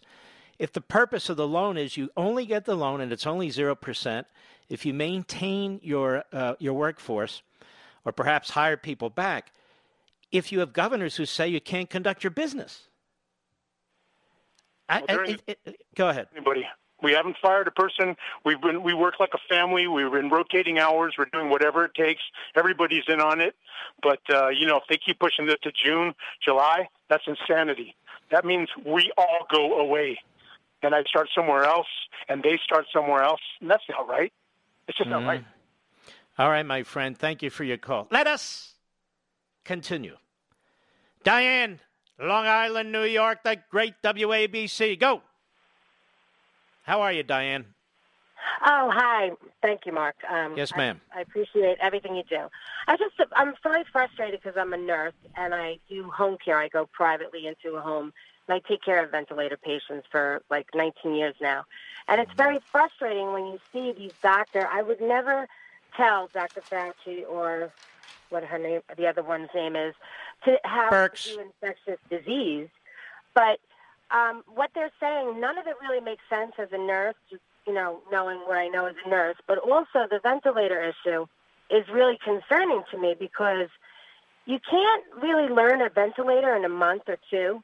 And if you have all these ventilators and they're being used with people that don't know how to use them, I mean, it's very scary. Like, they could be actually really, like, harming people. They could be actually killing people. It's very easy if you don't know how to use a vent to kill somebody. You can literally blow up a lung if you give them too much pressure. You know, it's very, very temperamental machine. The respiratory therapists are the ones that give us the parameters for the machine. The machine can fail, and you need to have a backup vent available, or you have to literally use an ambu bed to maintain the airway for the patient. I mean, there's just so much involved. Oxygen can go directly into the vent, which is directly into the patient's lungs. And so there's all these, all these things on the video, Vimeo, and all these doctors on there, and they're talking, and they say they're in the Queen's Hospital in critical care, and they're handling these patients, and they don't seem to know the simple basics of a ventilator. So it's pretty scary and frustrating, because then I have family members calling me and sending me these videos, and they're ready to jump off a cliff, They're really scared. And then I'm like, that's not true. Like, that's not how it works. That's not what happens. So now the people are just panicking everywhere, and it's just, when you hear people that aren't specialists at something, they really don't know what they're talking about. It's like Cuomo is on there all the time with the talking about it. My God, I can't watch that guy drone on, and at the end of it, he's always saying, I need, give me this, give me that. This guy was governor. God knows how much taxes he spent, how he's destroyed the New York's fiscal situation, but they never had enough money for health care. Did you notice? These liberals always talk about health care, but they never spend money on health care. Well, listen, our healthcare system has been, really decimated, and nursing and doctors have been decimated. Like, a lot of doctors left when Obamacare came in. A lot of people just left. They're very intelligent people, doctors. They can make money doing other things, and they did. A lot of doctors left because their practices were ruined. A lot of nurses left, too. But, basically the ventilator situation, I could talk with you for hours because I'm just at work. No, we don't have it, but I do appreciate it. Listen, thank you very, very much for all you're doing. Long Island, New York, you're an ICU nurse. You work on the toughest cases if you're working with people that need ventilators, and I want to thank you, Diane. We'll be right back. Mark Levin.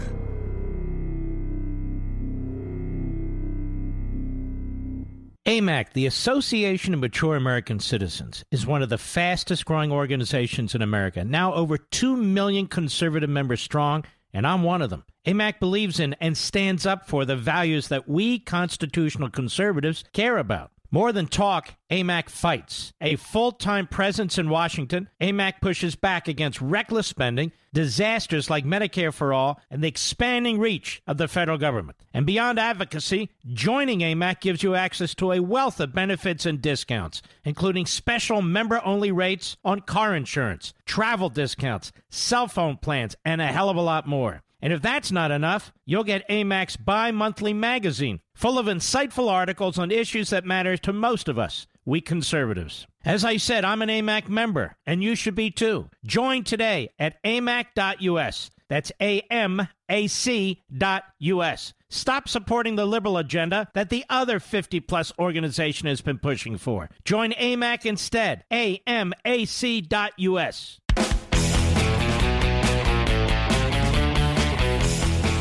Ladies and gentlemen, a very, very good friend of mine has joined us. You might have heard of him. His name's Glenn Beck. Glenn, how are you, my friend? I am great. How are you? I'm okay personally, but I'm very, very worried about the future of this country, which is why I wanted to talk to you. Yeah. Interestingly, you've actually kind of foreseen some of this. You have a book out, Arguing with Socialists. Okay, Glenn, they're all socialists now. How the hell do we argue with Washington? I have to tell you, Chapter 6 of this book, it talks about the real danger being some sort of a crisis that puts us into a joblessness depression, and the government turns to high tech turns to government, and then we start printing money with modern monetary theory. That's something that I wrote 6 months ago. It's in the book now. It's Chapter 6, and it explains exactly what is happening to us right now. Mark, if we don't wake up and start demanding that our governors don't become fascists, thank God Donald Trump is not doing all the things that the Democrats are doing. But if we don't wake up and stop this creep of fascism, and then also start to demand that our Congress goes to work and actually reads the bill and actually debates the bills and stop this insane money printing. Yeah, I mean, they're like Democratic Socialist light. You know, it's like they don't even know what's in the bill, and they're arguing over the number. I know. No, 250, no, 350, no, $1 trillion. Well, what's in it? I don't know, but we got to get it out there, and we got to get it out there fast. I have a question for you, Glenn Beck. Yeah. All this printing of money, massive inflation has to be on the horizon, doesn't it? Yeah, it does. Now, they don't think so with modern monetary theory, but it absolutely will be. And the government will just, the theory goes, the socialist theory goes that they will then just control inflation with price controls and also taxes to get people to not buy the things that they don't want them to buy. I mean, it's a truly frightening theory, Mark. It's the Weimar Republic, yes. And it's been bandied around by these socialists in Washington for a while.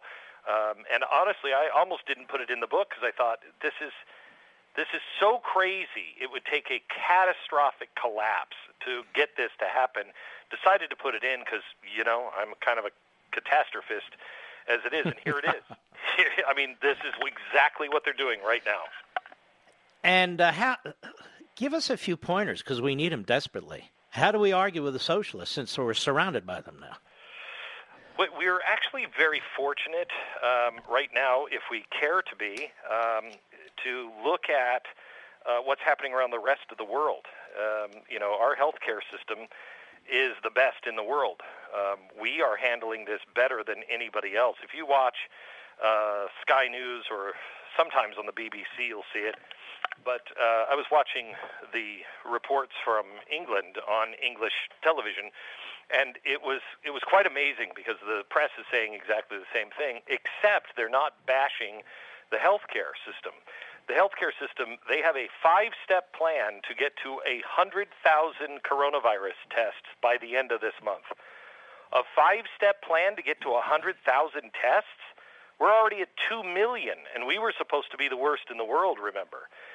The following story on Sky News was the private market that was trying to beg the government, let us make masks, let us get involved in these tests, we can help out. But the socialist government won't allow it to happen. The socialist healthcare system, it's collapsing in Italy, it's collapsing everywhere. If we're smart, we will look at the things that are happening right now and make sure that we document them and scream them at the top of our lungs, look what's happening elsewhere. The private market, the private system is what is working. The reason why we don't have enough beds in this country for ICU is because of the government. They require you to go, if you wanted to build more beds in a hospital, you have to go in front of a council and justify them instead of the private market just saying, you know what, I'm building a new hospital with more beds. And this is what happens in 35 states and D.C., Certificate of Need. Yeah. They started in 1960, started in New York. You can't get beds, you can't get MRIs, you can't get CT, you can't get ventilators without the state approving. And then Cuomo, hat in hand, says, where are my ventilators? Where are my beds? While he's buying, solar panels. Right. So, I mean, New York had plenty of opportunity to have enough ventilators, but they didn't maintain them. They didn't buy them. They actually got rid of them because they didn't prioritize. This is exactly the same thing that happens every time. This is what happened with New Orleans. You could see New Orleans happening 1 million miles away. Why? Because the corrupt government wouldn't spend the money on the things they should have spent their money on in protecting the community. Instead, they gave handouts and they bought votes. This is the problem with these governments. They will always go corrupt, and they always end up like what we have in China, covering their tracks, and it always leads to massive death. Let me ask you a question, the opposite of socialism. We have all these businesses these governors are shutting, and I've been arguing now for some time. You know, they can walk and chew gum at the same time, many of these businesses. They can mitigate and remain open, and many of them are. That's how we're eating. Yes. So why don't they ask them if they can do it and how they can do it rather than shutting them down? You know, I think that this is I think people see this on the progressive side as a way to fundamentally transform America. I mean, look what's happening to us, Mark. We are losing the entrepreneurial class. We're losing the small businessman. The small businessman makes 80% of the jobs. That's fact on America. 80% of the workforce works for the small businessman. So what happens when that person loses their restaurant, loses their store, loses their dreams, loses everything that they have tried to build? They and their employees now have to go on the government dole. They now have to go to work and do it the way the government says. This is sick, really, truly sick, what is happening right now. Let me ask you another. By the way, can I carry you over the bottom of the hour? Can you hang around a little bit? Sure. All right, I want to ask you this, and it's not to degrade in any way, just when the left-wing goon media is listening, doctors Fauci or Birx, but aren't you a little concerned that these people seem to be, in so many respects, running the country with their expert advice? In other words, I think some of the reasons these governors are also shutting down these businesses is because they're listening to them and saying, you know, huddle in your homes, shutter where you are, don't move, don't go to the grocery store if you can avoid it, don't get your drugs at the pharmacy if you can avoid it. Don't go. What the hell is this? I want your response, Glenn, when we return. We'll be right back.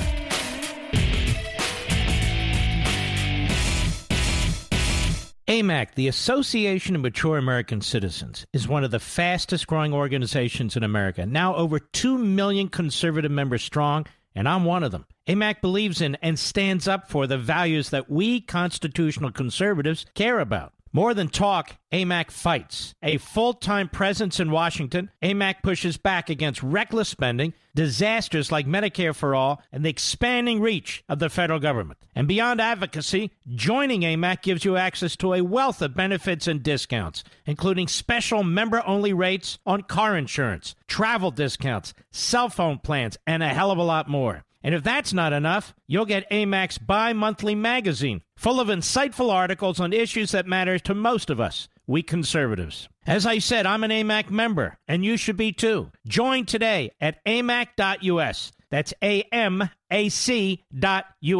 Stop supporting the liberal agenda that the other 50-plus organization has been pushing for. Join AMAC instead. AMAC.us.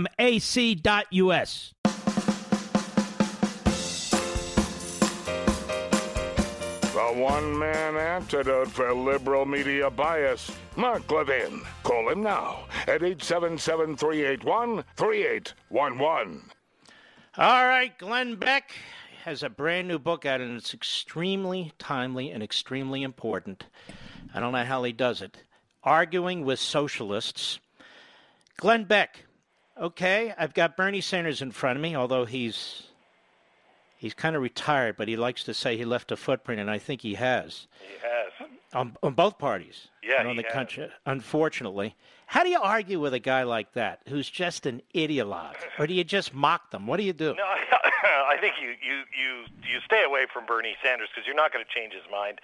You're just going to look for the people that are still open-minded. I mean, we have very little time to be able to save the country, and right now is when it is being stolen from us, and freedom is being stolen, and so we have to make good use of our time. So I don't think you waste it with Bernie Sanders, but Bernie Sanders, I think, is the Barry Goldwater of this generation. Barry Goldwater, he may have lost, but it was because of Barry Goldwater that we had the Reagan administration. We had that big Reagan revolution. Who is the one that's going to step up in the shoes of Bernie Sanders, either next year, 5 years from now, and lead this revolution? You look at what's being what the experience is of anybody who remembers maybe their first earliest memory of America was 9/11. 9/11, the markets go unstable. Mom and dad might lose their job. Everybody was afraid. The next big memory is 2008. The banks are corrupt. The government bails it out. The rich get richer. Mom and dad lose their savings, maybe lose their job. And now this is a group of people that have grown up now looking at this system saying it's not stable, it's not fair. People continue to get bailed out, but mom and dad aren't getting bailed out. This isn't right. We need to make sure that, A, they know that this is not a capitalist country. This is crony capitalism. This is the garbage coming from the Republicans as much as it's coming from the Democrats and the socialists. No one is standing guard right now. And there is no real freedom. If you look at what's been done to us, we have, for the very first time in my lifetime, been told, you're not in charge of your own safety. You're too stupid. You won't do the right thing. So the government's going to tell you what to do, and the state government can arrest you if you don't comply. Whose freedom is this? Who actually is in charge here? The people, or the people who think they know better than everybody else? And you went to break, Mark, with the question about Dr. Birx and what's his name? Fauci. Yeah, Fauci. Yeah. First of all, the good thing about Donald Trump is there's nobody that wants to open the market more than Donald Trump, I believe. And if Donald Trump thought that Fauci was full of crap, he'd be calling him Fathead Fauci right now. So I don't think that they're actually running the country, although I do think that they do not have their job is to protect lives. Let me just say this. I think they're boxing him in. I don't think they're doing it politically or ideologically. No, I just think they're making it difficult for him. Exactly. Yeah, their job is to save lives. But I will tell you that I think that Donald Trump is itching to turn the country back on, and he's got to do it pretty soon. We're going to be losing all of the entrepreneurs, all of the small businesses. They can't handle this. The banks are getting bailed out. The big corporations are getting bailed out. The airlines will get bailed out. But what about the pizza parlor? What about the guy who's got, light bulbs and things, and it's been his dream? But this is always the way. When the government gets it, it's always the same thing every time, whether it's TARP and all the rest. This is the way it works. Right. But if Donald Trump listens to the people and listens to those people who are really the ones that are struggling, he'll be okay and we'll be okay. But if he loses sight of those people, we're in trouble. We're in trouble because who else is standing up for us? Now, let me ask you this. And by the way, the book is called Arguing with Socialists. This is Glenn Beck, to whom I'm speaking. Glenn, you have a program on Blaze Network. Tell us about that. I do. The same network that you have a program on. Yes. And by the way, I have to tell you, Mark, I've really enjoyed our relationship and our friendship. People need to know we're good friends. I know. I went down. We spent the afternoon together at Florida. In Florida, at your favorite restaurant. And now my favorite restaurant. Yeah. And it's just been great to work with you. It really is. And by the way, so they know, it's not like a French 5-course restaurant. It is a 1-course, wonderful restaurant, and I'm very worried those folks are going out of business, Glenn. Those are the kind of people that you have to worry about. I mean, look, all of these giant corporations, man, they're going to get they've got the lobbyists. They're going to be fine. It's going to be the average Joe. This is a massive shift of wealth, and the average person is being robbed blind right now. And quite honestly, Article 5 in the Constitution, you better pay me back for this. You stole our future. You stole our businesses. You stole from us. You better pay us. And what are they doing? They're paying the usual suspects. We have our Treasury for the first time buying treasury bonds back from central banks all around the world. They are printing money and buying our treasury, our debt, back from the foreign treasuries all around the world. This is insanity. This is insanity. It's kind of debt on top of debt. And when I hear that, we can actually get, we can spend trillions at 0% rate interest rate. I'm thinking, we're not paying this back. What are you talking about? 0%. We're now taking loans on top of loans. You know what that spells? Disaster. When Bernie Sanders says, well, for $10 trillion a year, we can have Medicaid for all. Who's going to argue that that's too expensive when we just, in one day, without debating it, spent $6 trillion? I mean, nobody is watching the store. We're being robbed blind, and no one is watching the store. And I think Donald Trump is convinced he's got to do it. Now, I mean, think of this. We are flying American, okay? We have the biggest jumbo jet ever built, the strongest, most outrageously great jumbo jet, giant 747. And because we're going to hit some turbulence, and maybe some people, maybe 1% of the people on board might get sick, might die, what do? The pilot comes over the intercom and says, ladies and gentlemen, we appreciate you flying American Airlines. We are going to have some turbulence here. So what we've decided to do is turn all of the engines off. But don't worry, before we crash and have to pick up the pieces of the plane and the wreckage of the dead bodies, we'll just turn these engines back on. Now, this has never been tried before, but we're pretty sure it's going to work out. So enjoy your flight and buckle up.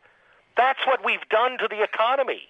We've turned it completely off in hopes that right before we hit the ground, we can turn these engines back on, and we'll be flying at 40,000 feet. It's insanity. Here's what I think they're going to do. The book is, and it's a very important book, and now if you're home, it's... By the way, I've been getting books on Amazon and reading. I have your beautiful book, too, by the way. So late at night, this is what I do. Arguing with Socialists is the name of the book. The timing couldn't be better, given what's going on. Here, I see what's coming here. The media and the Democrats, what they're plotting. Blame the president for failing to act fast enough. Mm-hmm. And next, blame the president for the economic fallout because he didn't agree to spend more. Yeah. He didn't agree to shut down the whole country. He didn't agree to nationalize our industries. That's the next shoe to drop. Yeah, that's you're spot on. We'll spend and spend and spend until there's no spending left. Nobody's buying this debt. Nobody's buying these bonds. The only group that is buying these at auction is the Federal Reserve. It's outrageous. It's craziness, and no one is talking about it. Just so the public understands, Levinites out there, Beckites out there, just so you understand them, let me put a fine point on it. We have debt. Now, in order to service the debt, we sell these treasury instruments. Nobody wants them. So our government, to fund its debt, is buying its debt. So you have two layers of debt, and it's actually worse than that. We have 10 years of quantitative easing under Obama. So God knows how much money's floating around. So we're buying debt to pay our debt, which means it's never going to be paid. Never, ever. Never. And so we have a brilliant economist from Boston who says we have over $200 trillion in unfunded liabilities if they're paid out. And now we have $22 trillion. And by the way, Glenn, it's now going to be $27 trillion in fiscal operating debt just as a result of this year. And if the Democrats have it their way, it's going to be $30 trillion. Oh, it'll be 50. How the hell do we get out of this? Listen, you don't get out of this. I really believe that there is a dollar reset that is coming. I don't think we last 2 years with this currency. I really don't. There's no way out of this. That we have just gone on hyperdrive. The entire world has gone on to hyperdrive. We know how this movie ends. It ends the same way every single time.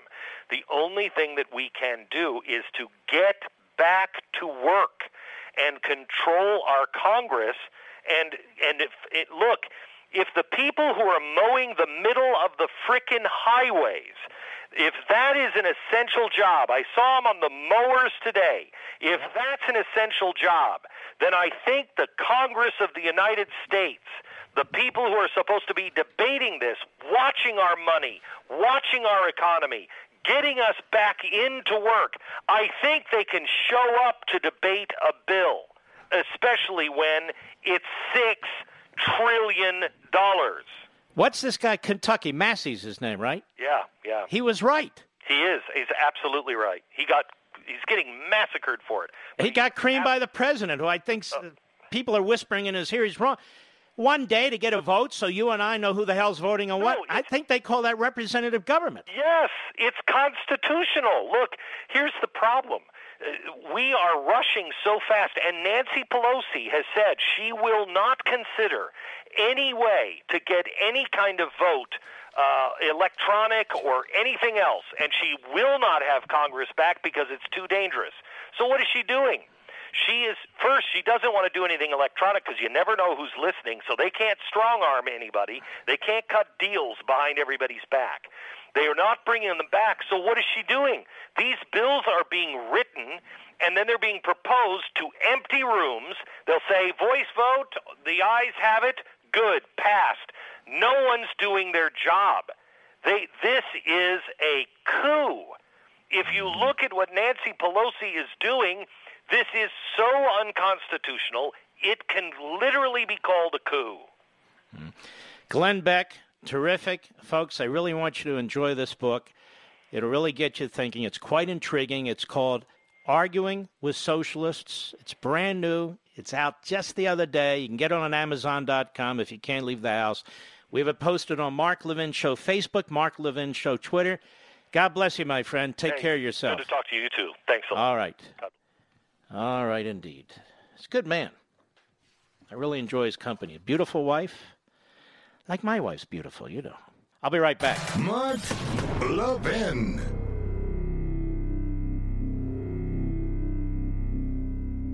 AMAC, the Association of Mature American Citizens, is one of the fastest growing organizations in America. Now over 2 million conservative members strong, and I'm one of them. AMAC believes in and stands up for the values that we constitutional conservatives care about. More than talk, AMAC fights. A full-time presence in Washington, AMAC pushes back against reckless spending, disasters like Medicare for All, and the expanding reach of the federal government. And beyond advocacy, joining AMAC gives you access to a wealth of benefits and discounts, including special member-only rates on car insurance, travel discounts, cell phone plans, and a hell of a lot more. And if that's not enough, you'll get AMAC's bi-monthly magazine, full of insightful articles on issues that matter to most of us, we conservatives. As I said, I'm an AMAC member, and you should be too. Join today at amac.us. That's AMAC.us.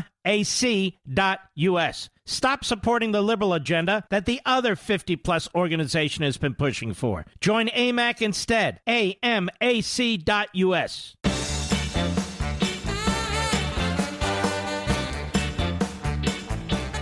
Oh, don't forget, I'll be on Hannity. I'm going to guess it's 9:35 p.m. Typically, that's what it is Eastern time. And that makes it 6:35 p.m. Pacific, last time I checked. All right, I'm trying desperately, Mr. Producer, to find my phone list. I'm sure it's here somewhere. Any suggestions on to whom I Oh, here it is. Here we go. Everybody, count the three. All right, there we go. Let us go to Eric, Bend, Oregon, the great KBND. Dr. Eric, go. Hey, Mark, you have been on a roll for 3 weeks, and I completely agree. I've got some hard numbers that nobody can argue with, and nobody is speaking about on this one. Tell me. Okay, so COVID. Worldwide, we're having a hell of a trouble, as well as in New York City. But when you look at and compare this to the flu, and you take New York City out of this and just look at the USA in general, and New York's having a heck of a time. They need to do everything they can. I agree.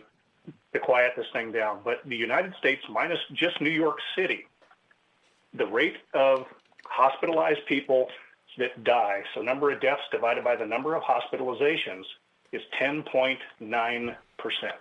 Mm-hmm. For the flu, nationwide, year after year, it is 10.1%.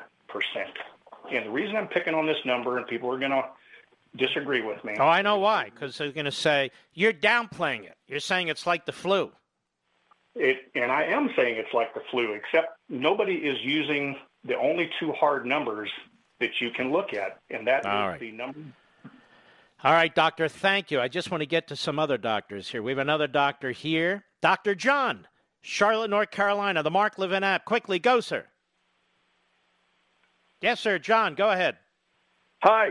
Hi. I'm a great fan. And doctor, get Dr. John's number. Seriously, Mr. Producer, let's call him back tomorrow. We have a lot of great callers. I want to thank you. Ladies and gentlemen, we salute our armed forces, police officers, firefighters, emergency personnel. All these folks are helping us, from grocery stores to truckers to deliveries. Everybody, thank you. Doctors, nurses, you know who you are. I'll see you on Hannity in 30 minutes, and I'll see you here tomorrow. From the Westwood One Podcast Network.